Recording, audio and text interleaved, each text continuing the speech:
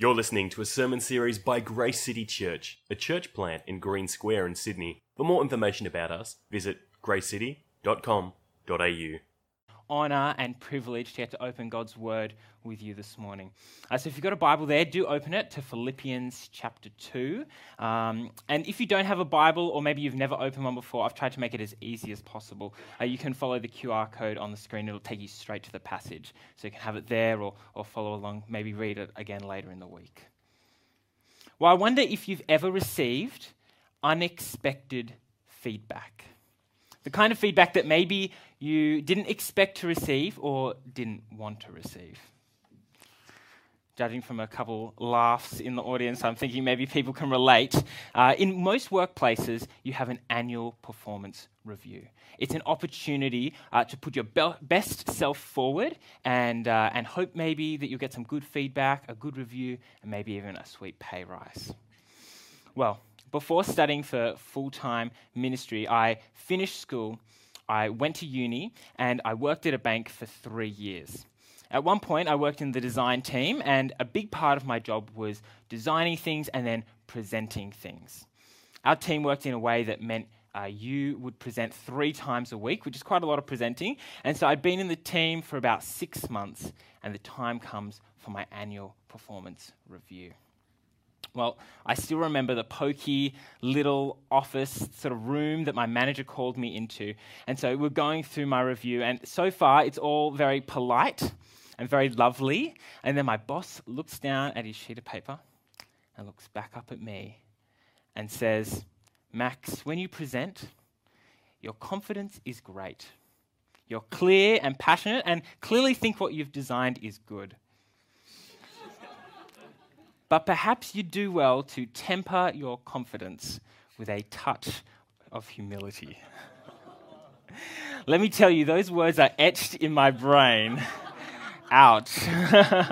I know how to read between the lines. What my boss was saying is, "Max, you're overconfident and you have zero humility." So I'm not sure what your relationship with humility is like, but it seems to me that humility is somewhat of an enigma. What I mean is that it's a little puzzling and mysterious. It's hard to find. I mean true humility. Mother Teresa, she called it the mother of all virtues, and yet it can be hard to find and even harder to cultivate in ourselves. John Dickson, in his book titled Humilitas, says that humility stands alone in the virtues, in that as soon as you think you have it, you probably don't. So it raises the question, how can we cultivate humility? As we open God's Word together, it's right here in Philippians chapter 2 that I believe we will find the key to true humility. Well, if you're the kind of person that takes notes in sermons, and I encourage you to do so, why not write down that question? You might like to write it down. It says, how can we cultivate humility? Now, as you're doing that, I see the irony. Does Max think that now he has attained humility? If so, I almost certainly have not. And if not, why am I qualified to speak on the topic? Well, the honest truth is that I still struggle with humility and pride. 100%. Straight up, I'll be honest. Humility is not my natural inclination. Now, perhaps it is for you. Perhaps it is. But in my experience, humility, true humility, is hard. It's difficult. And so as I stand before you today, and as we ask that question, how can we cultivate humility? I do not do so as someone who has already attained humility, but as someone who is ready to humble myself before God's word and learn together. Because the key to humility is not going to be found in flashy sermon slides, clever one-liners. As we'll see, the key to humility is found in God's word. So take a look with me from verse 2. It says this, "Make my joy complete by being like-minded, having the same love, being one in spirit and of one mind." The first thing that I want us to notice is that if we want to cultivate humility, we must be motivated by unity. being like-minded, having the same love, being one in spirit and of one mind. These are pictures of unity. To the church in Philippi, Paul wants them to live in unity with one another. But why? Well, the context, just before our passage, right at the end of chapter 1, is that the Philippian church is facing fierce external opposition from their surrounding culture and city. And so into that context, Paul says, whatever happens, in chapter 1, verse 27, whatever happens, conduct yourselves in a manner worthy of the gospel of Christ. Then I will know that you stand firm in the one Spirit, striving together as one for the faith of the gospel, without being frightened in any way by those who oppose you. In Paul's mind, unity will see them through their storms. They need to stand firm for Jesus together. And if they're going to do that, they're going to need humility. When the world opposes them, and for us, when the world opposes us, when your friends, maybe your family or your colleagues oppose you for your faith, living in unity is one of the ways that we will weather the storm. And not just that, it's also a huge witness opportunity to the world. Right before Jesus was killed, he prays for all believers, and take a look at what he says. I pray also for those who will believe in me, that's us, through their message, that all of them may be one. Then the world will know that you have sent me and have loved them.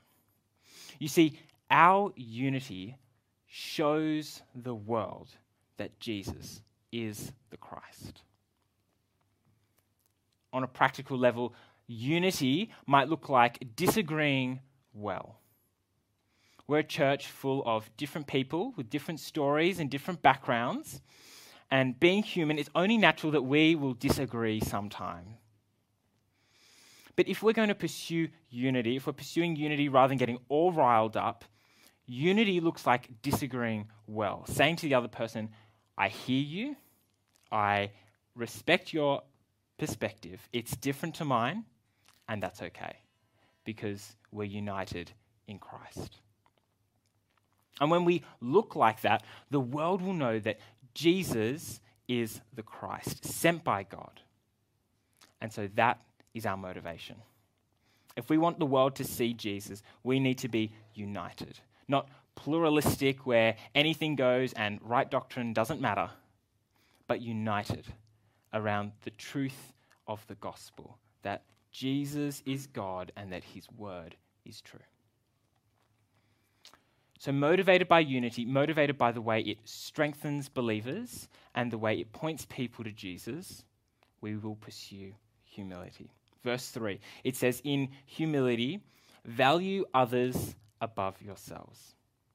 And so if we want to cultivate humility, we must first be motivated by unity, by a love for others. And second, our humility must be modeled on Jesus. Take a look at verse 5. It says, in your relationships with one another, have the same mindset as Christ Jesus.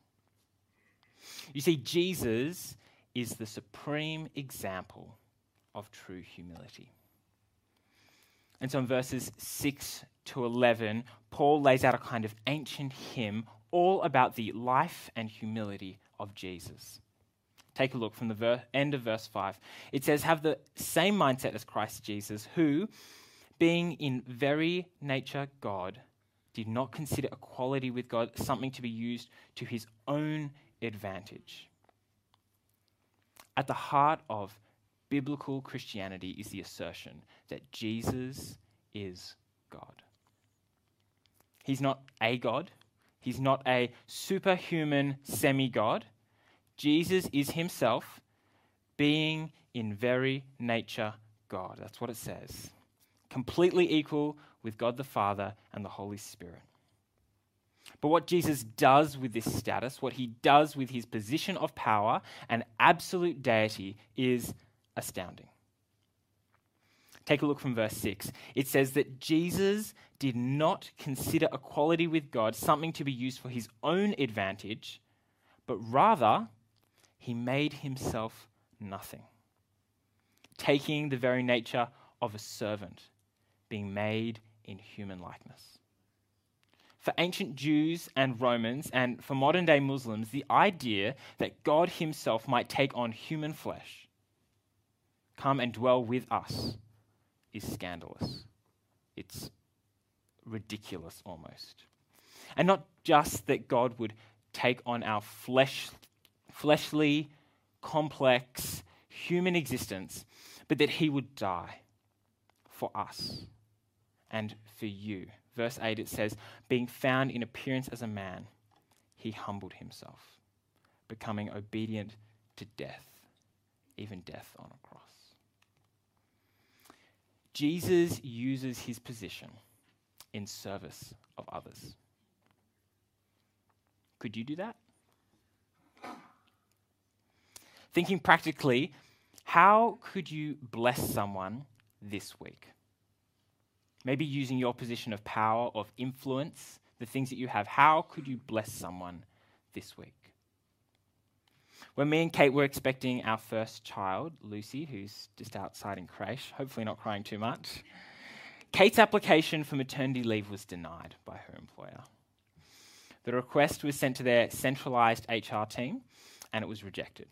Kate was 3 months pregnant at the time and was faced with the prospects of no paid maternity leave and no income for either of us with me at college.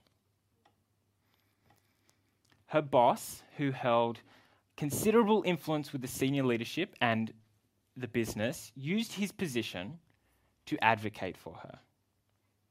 The denial was overturned and she was able to receive the paid maternity leave that she was entitled to.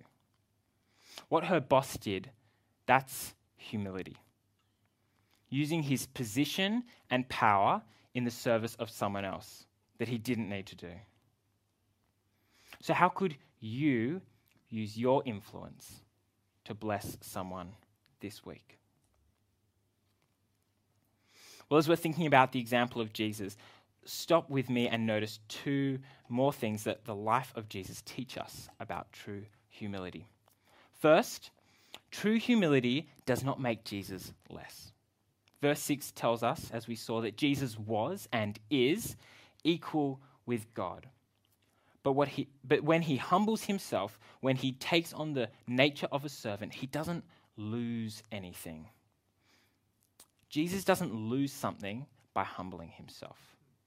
Yes, it requires sacrifice. Yes, it requires taking the lowly position. But true humility, it doesn't take away from you. It doesn't make you less. In fact, the reality is that humility leads to exaltation. That might be controversial to say or sound almost anti-humility, but true humility comes before praise. Notice with me that this ancient hymn has a shape to it.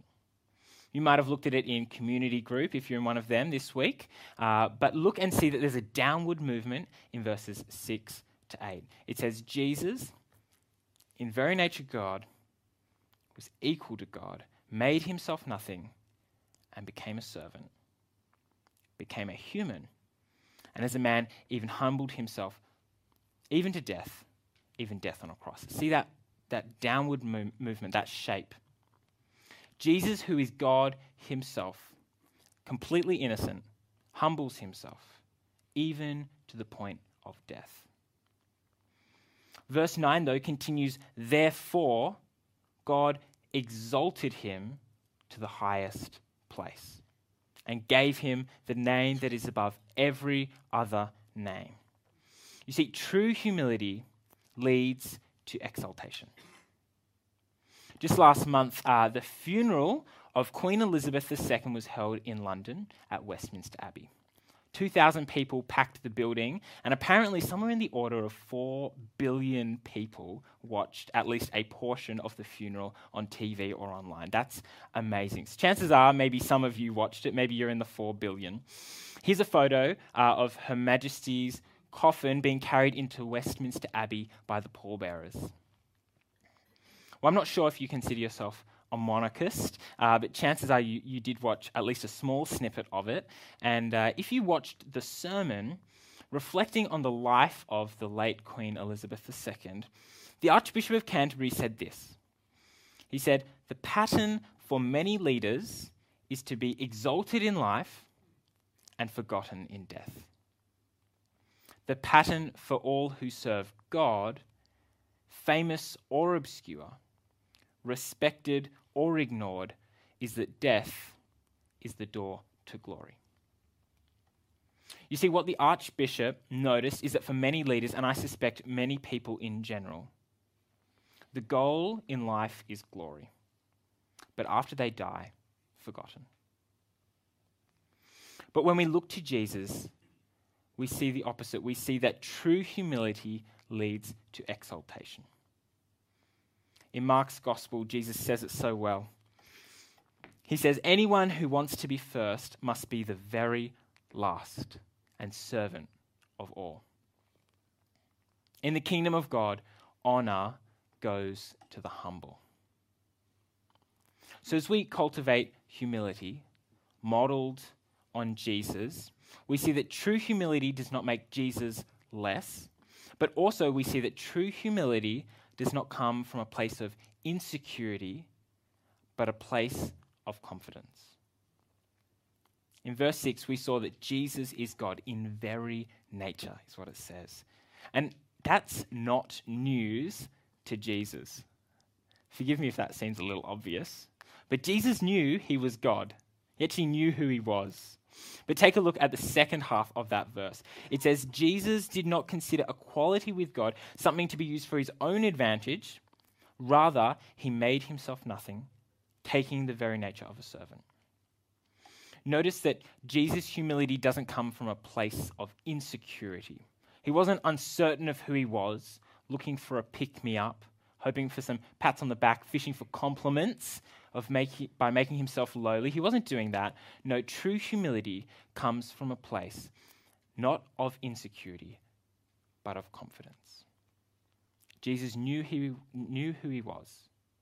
Jesus could have used it for his own advantage. He didn't need to humble himself, but he chose to. Not to satisfy some kind of insecurity in his life, but for our sake. Jesus' humility does not come from a place of insecurity, but of confidence.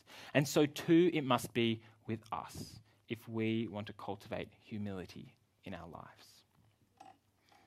So true humility, it's motivated by unity, by love for others. It's modeled on Jesus. And finally, it's made possible by the blessings of God.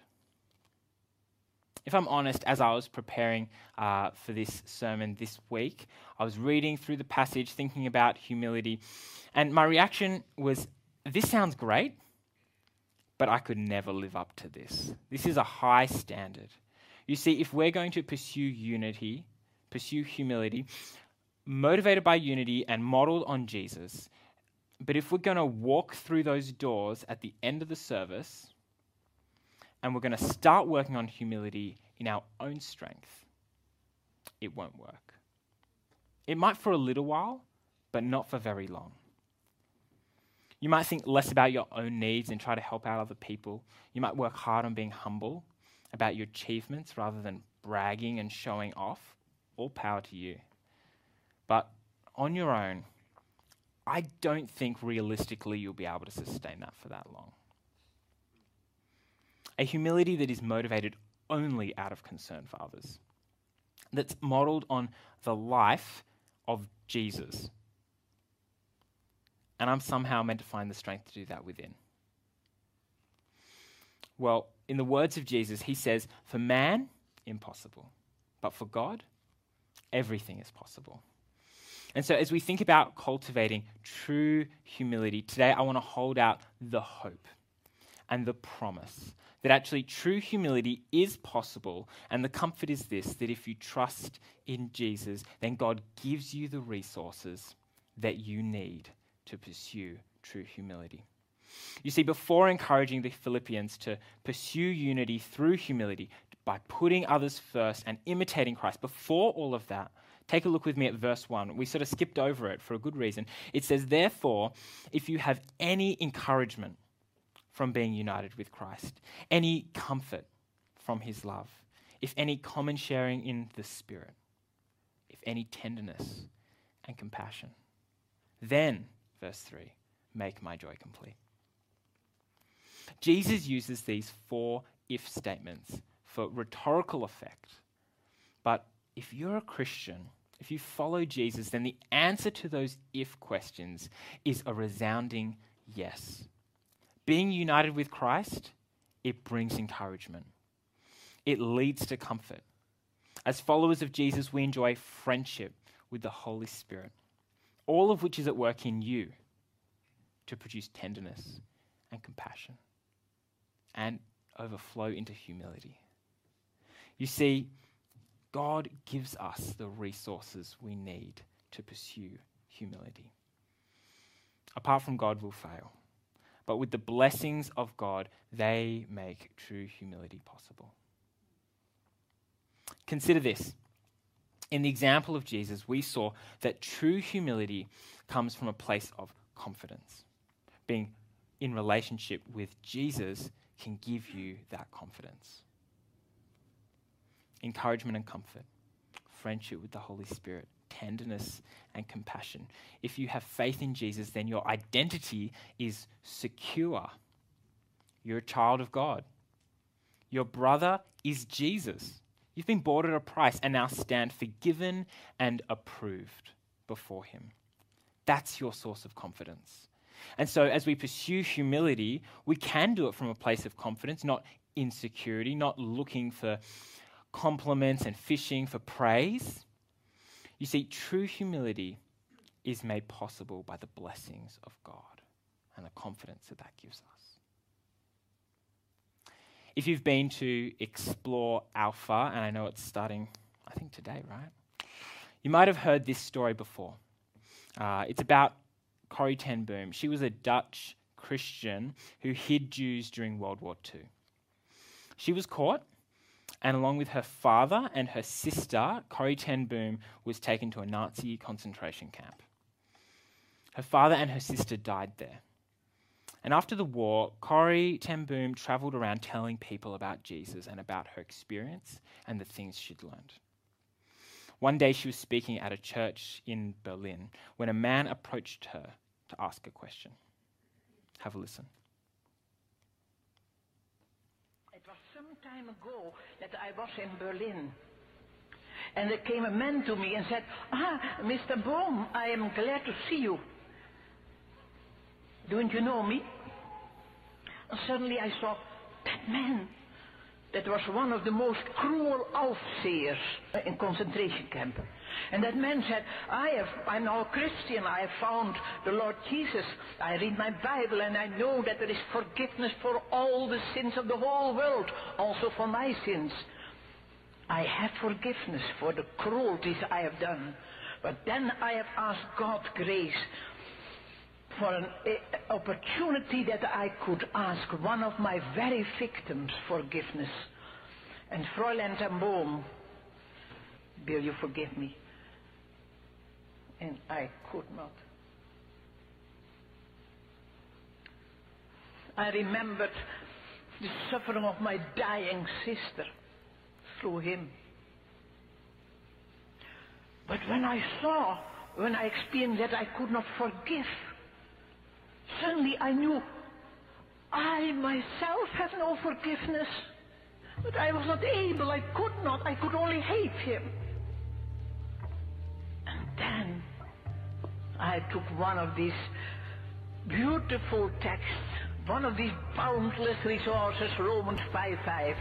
And thank you, Father, that your love is stronger than my hatred and unforgiveness.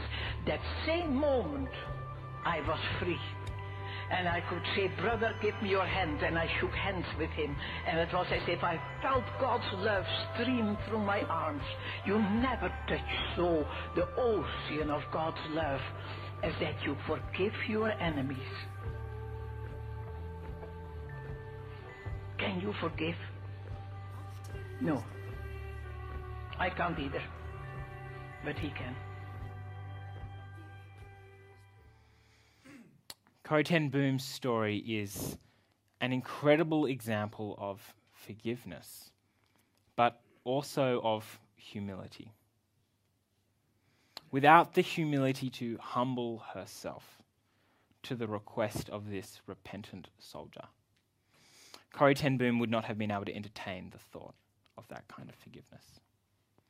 You see, Corrie ten Boom, in her humility, was motivated by a desire for unity for this now brother in Christ. She adopted the lowly position modeled on Jesus and came to the realization that such humility is only made possible by the blessings of God. Category-defying humility is possible. So with God's help, will you cultivate that kind of humility? Let me pray that we might together pursue that kind of true and genuine humility. Let's pray. Lord God, would you come and cultivate humility in our lives? Set our hearts to be motivated by a genuine and deep love for others, for unity. Set our eyes on Jesus, the supreme example of humility, and let him be the model of our humility. And finally, thank you, God, that as we cultivate humility in our lives, that you have provided all the resources that we need. Your encouragement, your comfort, your love. Humble us, I pray. In Jesus' name, amen. Amen.